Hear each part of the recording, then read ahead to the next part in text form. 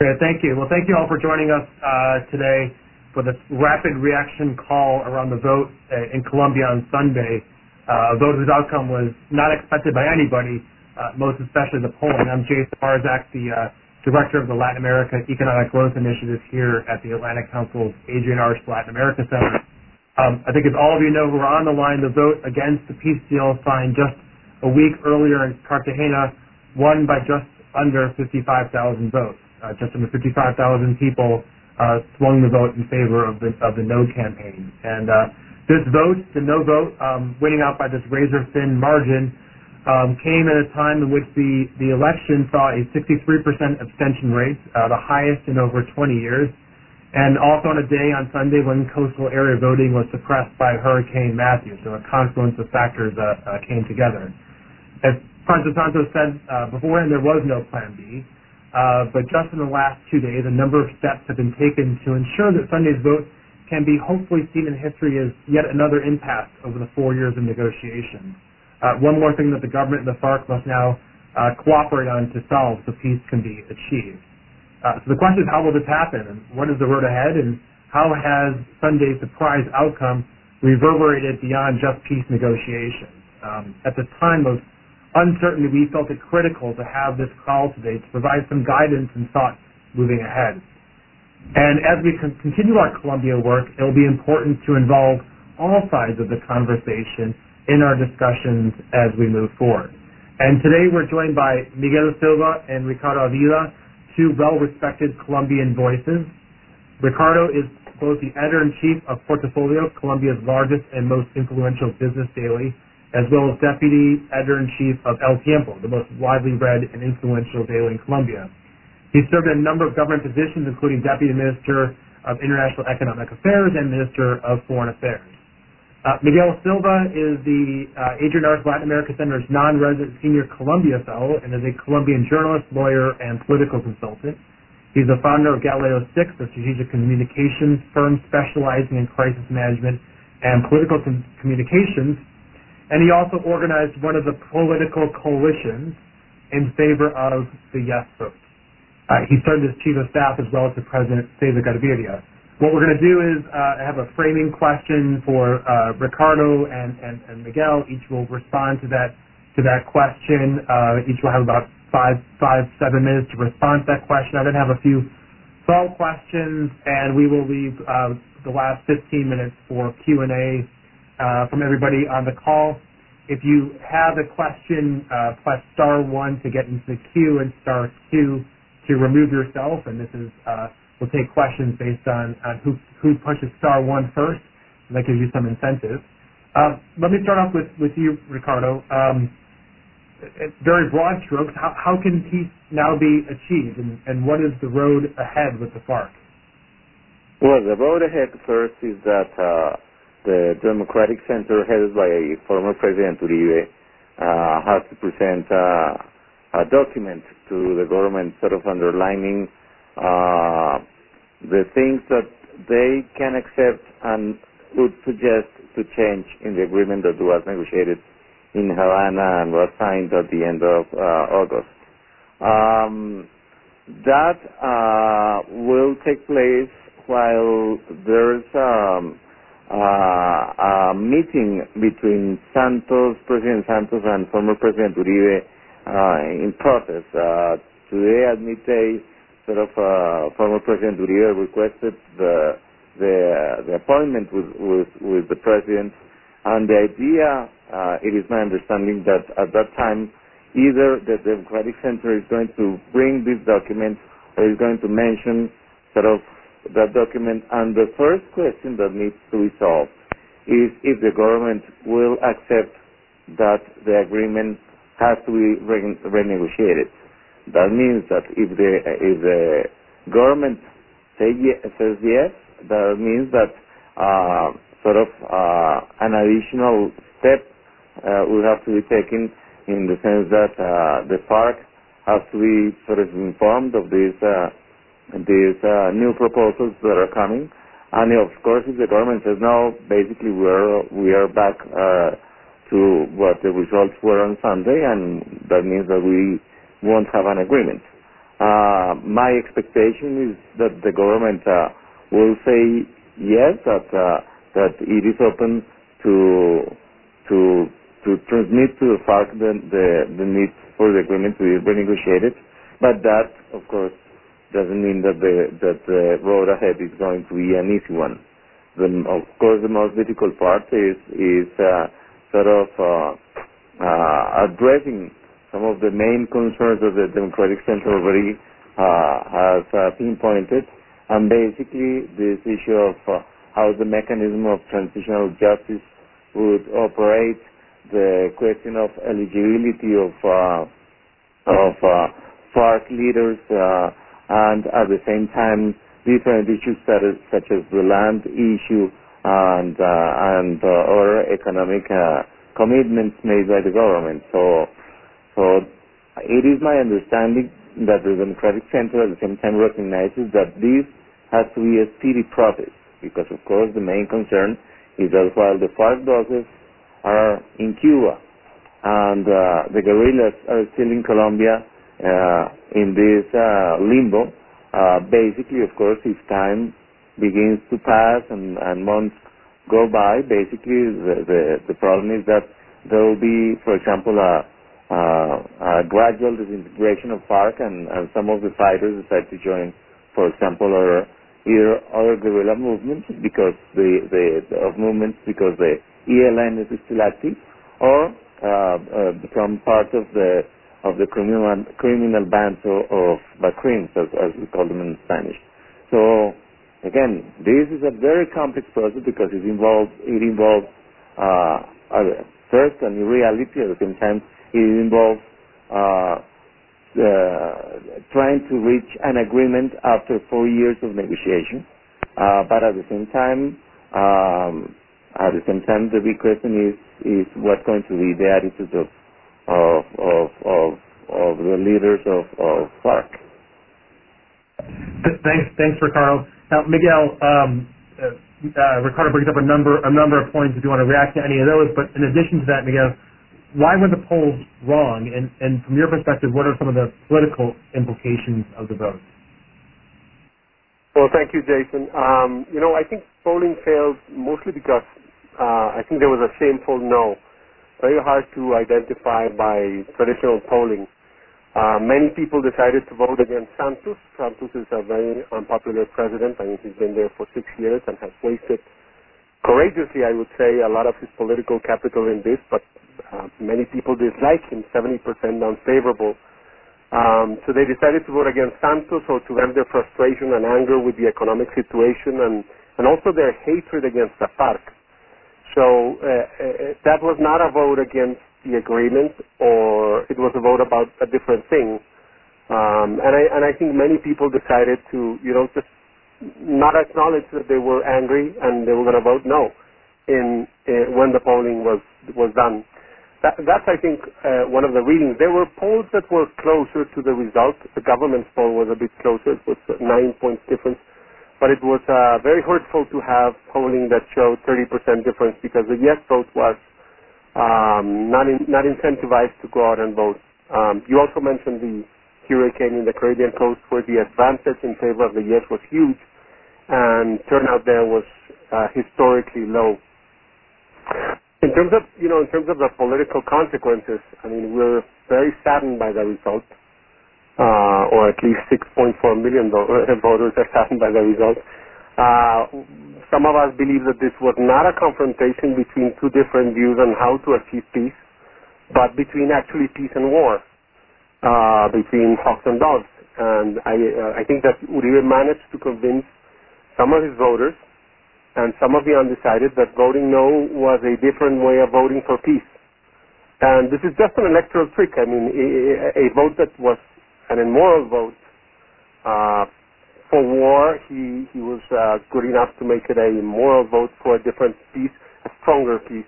But the problem with tricks, electoral tricks, is that when reality then hits in, the trick becomes real. And as Ricardo was saying, this moment where the opposition will say what's wrong with the peace agreement, and then the government will take this to the FARC, is going to be, I think, a very infertile drama, because I don't think personally that Uribe has any incentive to help Santos achieve peace.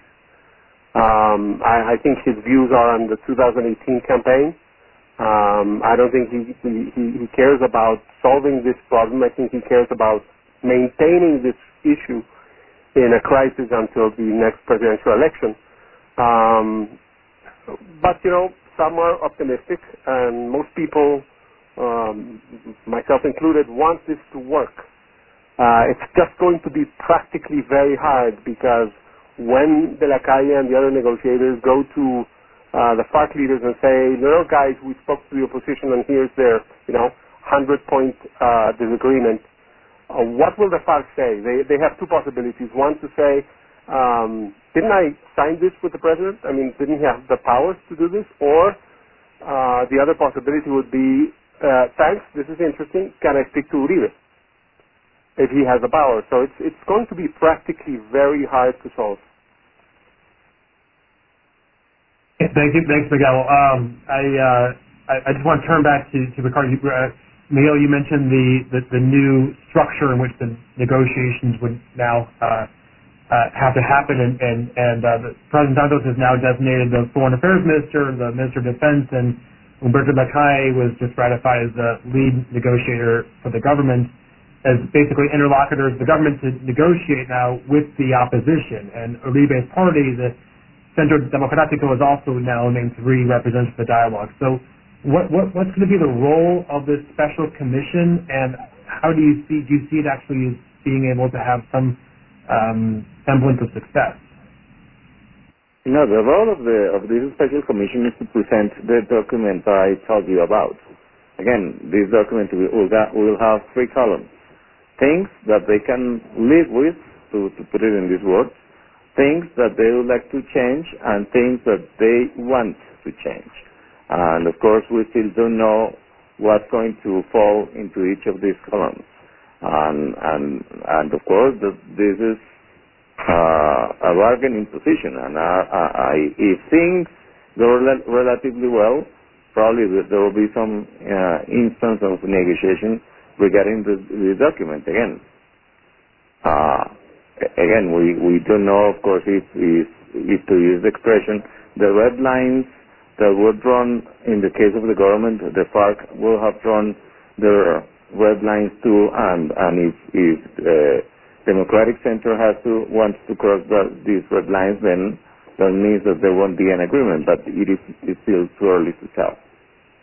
So, Miguel, do you think Miguel, you're alluding to this in your opening comments about Uribe looking to the 2018 campaign, and I don't want to misquote you, but that really there isn't much incentive from his perspective for peace. So, given all that, is there space for renegotiation? Well, there's always space for renegotiation. I just think that you have to see which incentives each party has. The government, of course, has the incentive of making this happen, of saving this agreement, and in the very short term of saving the bilateral ceasefire. I think the FARC wants to save the peace agreement, but historically they have also shown that they will take any additional advantage in their favor. And any sign of weakness on the other part is good for them. And then Uribe, what's his incentive of helping Santos to achieve peace right now? And becoming, even the savior, but the savior of a peace that Santos designed. I don't think he has the incentive. Now, one of the issues is that both radicals, both parties, FARC and the opposition, do have one incentive in common, and that is bringing a constitutional assembly in place. Because both believe that a constitutional assembly is, a reshuffling of everything back again. Uribe would like a reshuffle that would, change re-election rules so that he can become a president again, and the FARC would want a reshuffle again because they think they can get a better agreement. So I know I sound very pessimistic, but I just don't see an aligning of the incentives of everyone to make this happen. No, I would say that No, I would say that there's an incentive for Uribe, which is, well, first, the main incentive for him is to embarrass Santos. And that means that he has the chance to say to Colombia, I fixed the peace agreement and made it palatable. And of course, that's his big incentive. The problem is, again, of thinking in 2018, and of course, Uribe would like to be seen as sort of the savior of this process. Is that feasible? That, of course, remains to be seen. But I would say that Uribe has clear that he cannot be the breaker of this possibility, or as the guilty party in ending the hope of a negotiated peace in Colombia, because of course, if hostilities resume, any additional violence will fall on his lap. That's why there's an incentive for him. Great. Well, I always at any conversation when the speakers had differing opinions. I think that makes it. Miguel, do you want to respond back there? No, I think Ricardo has a point, and I think there's a new majority right now that's going to be formed between all who voted for the yes and those who voted for the no, thinking that a no was a better peace. So that's a big majority. Then you have more than 6.4 million votes. You might have, 8. And then the rest of the no was really a war vote. So let's say that coalition, that huge number of Colombians will elevate political cost for Uribe of not helping to sort this through. I think Ricardo might have a point there. No, besides, think just in this simple fact. Uribe said during the campaign, we want to renegotiate the agreement, and the agreement can be renegotiated, and we are government said, no, that's impossible.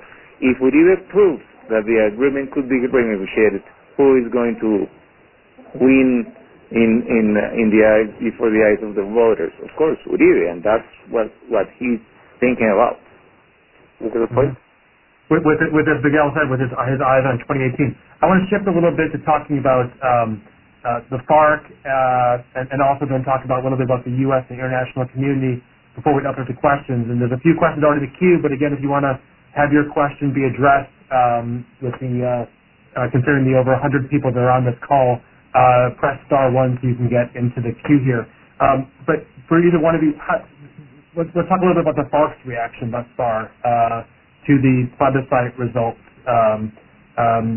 There's I think from the FARC's perspective, there still is this door ajar for negotiations. I think they were obviously caught off guard, just like the government was. What do you make of the FARC's reaction to the results and the last 2 days, and how do you see that playing out looking ahead? That's for you for Ricardo. Ricardo? Oh, okay. No, well, first, on the side of FARC, of course, there was also shock and disbelief. I mean, they were not expecting this. And they are trying to sort of to scramble in order to have a reaction. The first reaction was to say that this was already an international agreement, so that the present agreement still holds, which is absolutely not true, and the government already said so, because sort of the whole legal process fell apart. And now, of course, the big question is how the chief negotiator, Humberto de la Calle, does in Havana, because he is meeting with the heads of FARC at this moment. So the question is, and he went with some people who have good relations with the FARC. So again,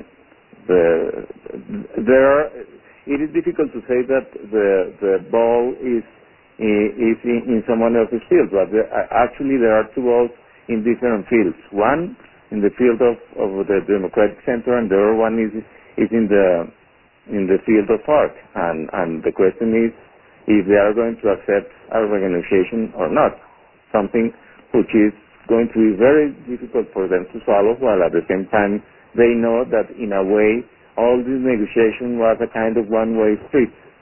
For them, going back and resuming hostilities is going to be an extremely difficult decision too. How do they do that? How does the FARC, who the leadership who has staked so much on crafting a careful accord that convinced all of its ranks to sign on? How do they go back and reopen the door? Is that feasible? Well, the problem is for them to swallow the difficult pill, or to swallow the toad, using the Colombian expression, basically, because without having full certainty, it is more or less clear that the Democratic Center is going to ask for them to be in some sort of confinement, not necessarily a jail, but some sort of confinement, let's say, an agricultural colony or something like that. And second, they are going to accept that probably they won't have the possibility of being eligible right now. That they probably will have to wait, let's say, 4 years until they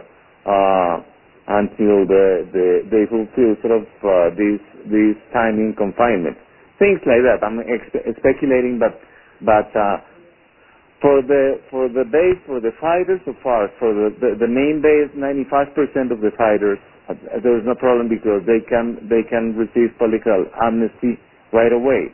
The problem is for the leadership, because they are going if this is going to continue, they will have to accept that they're going to pay a higher price than the price they had to pay with the agreement that was not approved on Sunday. Yeah. I want to make sure to leave time for questions. I have one more question before we open up to everyone on the call against *1.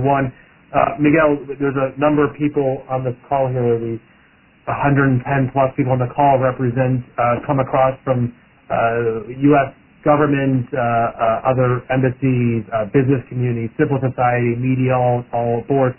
And I think one of the questions many have now is how best can the U.S. and the international community be supportive of Colombia at this time? Well, I think the international community has been very supportive of this process, and I don't think people in the international community understand what the hell happened here. It's hard to understand. I think the main support that the international community can give today is related to two things. One, a practical thing, and the other one, a political thing. The practical, I think, is how to help the government and the guerrillas finance and maintain a bilateral ceasefire. It's one of the hardest things that you can do, that you have to do right now. Without a solid peace agreement, maintaining a ceasefire is very difficult. And then the other thing, I think the international community has to put enormous pressure on Uribe to make good on his promise. Is it real that he was pursuing a no because he thought that he could help negotiate a better peace deal, or was it just playing games so that there's war and then the candidates of the right can be better positioned for the 2018 campaign? Thanks, Miguel. Okay, I want to open up to questions. First question here from Rafael Bernal with The Hill. Hi, thank you very much for holding this. So I have two brief questions. The first one's related to what we're just talking about. What's going to be the effect for Congress and the final approval of funds for Paz Colombia? Are you seeing any movement in that area, and in which direction, of course? And the other question also related is, what's going to happen to the cocaine trade during this sort of midpoint where nobody knows where they're standing, and FARC is, I presume, still involved in it? Okay, so one of the future of Paz Colombia, the other on the cocaine trade.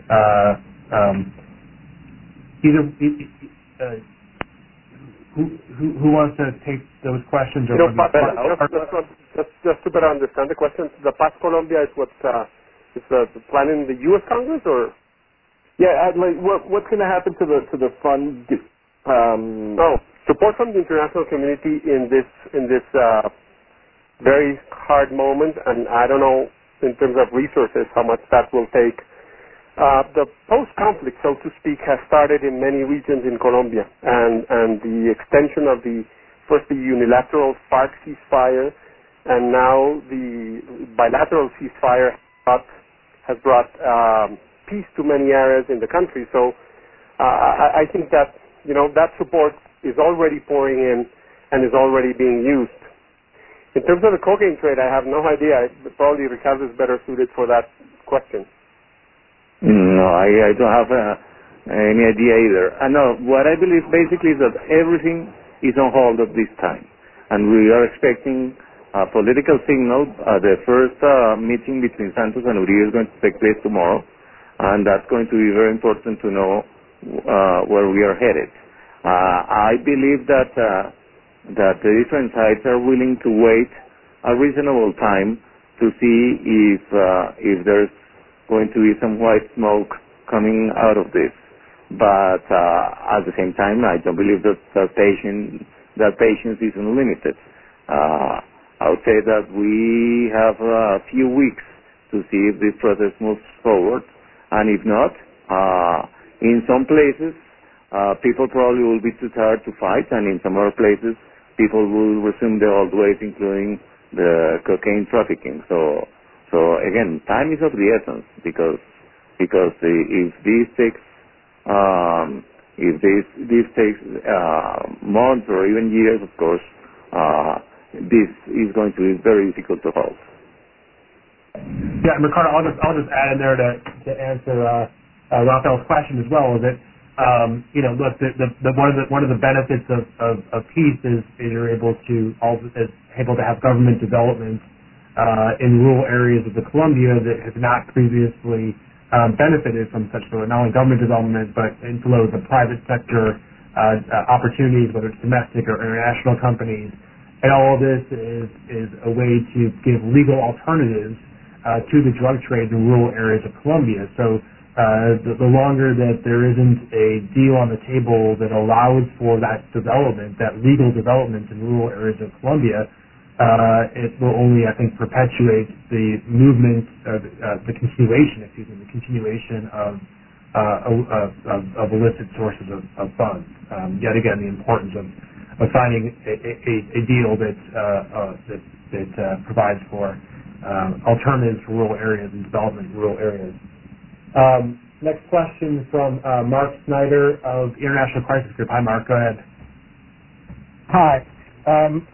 Well, first, just very quickly, unfortunately, the U.S. Congress is out until after elections, so there's at least a month where whatever happens in Havana and in Colombia will provide some basis for thinking through what happens here. My guess is that there'll still be a willingness to go forward with the funding. My question is, the two of you sort of hinted that there might be an incentive on the part of Uribe not to be that concerned about the reaching an agreement, given that would help politically next year in 2018. I'm curious whether or not you think that the FARC will understand that and therefore be tempted to accept, let's say, 2 or 3 amendments to the existing agreement that dealt with the core issues of whether those most responsible for the most serious crimes could actually participate politically even before they finished the sentences that they might be ordered to have, and might be willing to accept a change there, and similarly might be willing to accept, as one of you mentioned, the possibility of something that would look more like jail for a portion of the 5 to 8 years. No, my belief, and of course, it's pure wishful thinking, is that they will be willing to accept some things.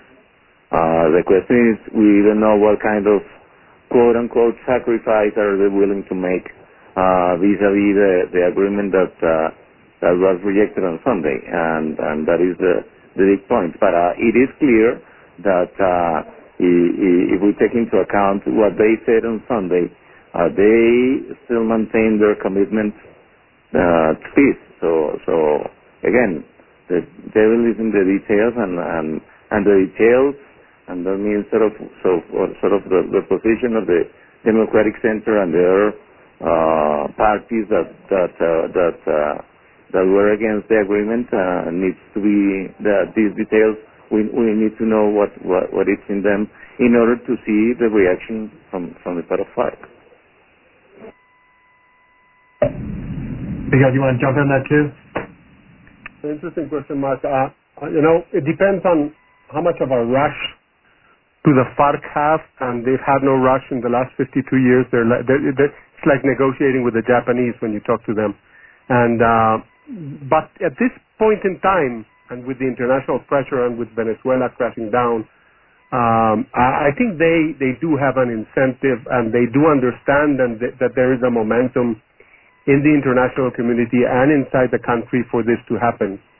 So it would be blind on their side if they just play what they usually play, which is, let's see what the next chapter brings. We can get something better from the presidential campaign. We'll have a role to play in the next presidential campaign.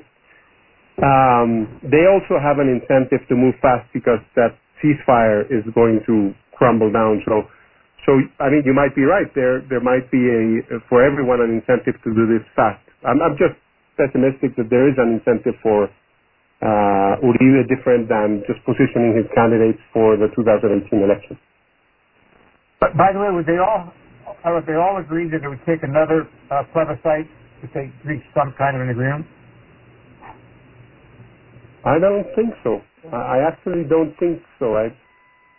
It's more a political question than a legal question. Right. I think if the opposition and the government agree on forgive about the redundancy, on an agreement with the FARC, and the FARC says yes, well, perhaps a plebiscite will go well, but perhaps it's not needed. I don't know the legal aspects of that. My understanding is that there's no need of a new plebiscite. Basically, the president has the power to go ahead. Actually, it was not for this plebiscite that the yes vote lost. And I don't believe anyone is willing to risk that again. And we have just a few more minutes again. If you have a question, press *1. I have just a follow-up here. The no camp does not just alleviate. He talks about bringing others into the dialogue. So, what are some other sectors that could have a say in the forthcoming dialogue? Well, my understanding is that all these sectors are going to be represented in the document that is going to be handed to the government. So that doesn't mean, thankfully, that we're going to have 4 or 5 different documents with different positions, but just one the quote-unquote opposition will have to sort of agree within among them, and we'll see, of course, what this document says. And then just one thing we haven't talked about is the ELN that was having exploratory talks with the government. Do you think how is the outcome of this plebiscite potentially going to affect that negotiation, or is that just at this point such a secondary concern? I mean, we can speculate first. There's an incentive now for the airline saying, yes, we were able to sign the peace agreement. I know that exploratory talks were going well until Sunday, and sort of contacts still continue. But again, probably, I mean, the airline is a much more complex movement than the FARC. It's much more balkanized. And it is going to be difficult to find in them sort of a single position. So some people say, see, this is the reason why you cannot negotiate with the government because basically the word is no guarantee of anything. So we still don't know. I believe that they are going to have their the negotiating channel open, but it is too early to tell. And what about the UN mission that's already in Colombia? What does the future look like for that? Well, that's one of the issues of the transitory need for funds. I mean, they have, and Ricardo, correct me if I'm wrong. I think that without the fast track and without the agreement, they have no role to play right now. So if they have no role to play right now, and there's not going to be any concentration of troops from the FARC, instead of being in 67 or 70 areas of the country, going into 22, and there's not going to be any surrender of weapons, they play no role. And at the same time, one wishes that they would stay just in case this happens relatively fast. But it's going to be hard. No, I agree completely. I believe they're going to wait for a few days in order to make a decision, but at this point in time, there's nothing for them to sightseeing. Exactly. Okay, well, I've seen that there's the folks who are in the queue are no longer, and so I think if there's no questions from all those who are on the call, we will wrap up. I don't see anyone else jumping in. I think Miguel and Ricardo, you've done an excellent job of, I think, answering as many questions as could be answered just 2 days after this vote. And this is an issue, of course, that here at the Atlantic Council we are deeply committed to Colombia and working with our friends in Colombia throughout this process. And Miguel, very lucky to have you as our non-resident fellow, and Ricardo, a friend, very grateful to have you jump on this call at such a last minute. This is, as I said at the beginning of this call, we will continue to provide insight, analysis, and updates as issues move forward. And as we move forward, we'd love to continue the conversation with multiple sectors across Colombia that play an important role in this process. So with that, thank you all very much for joining us for today's call, and look forward to another one. Thank you, Jason. Thanks, Ricardo. Thank you, Miguel.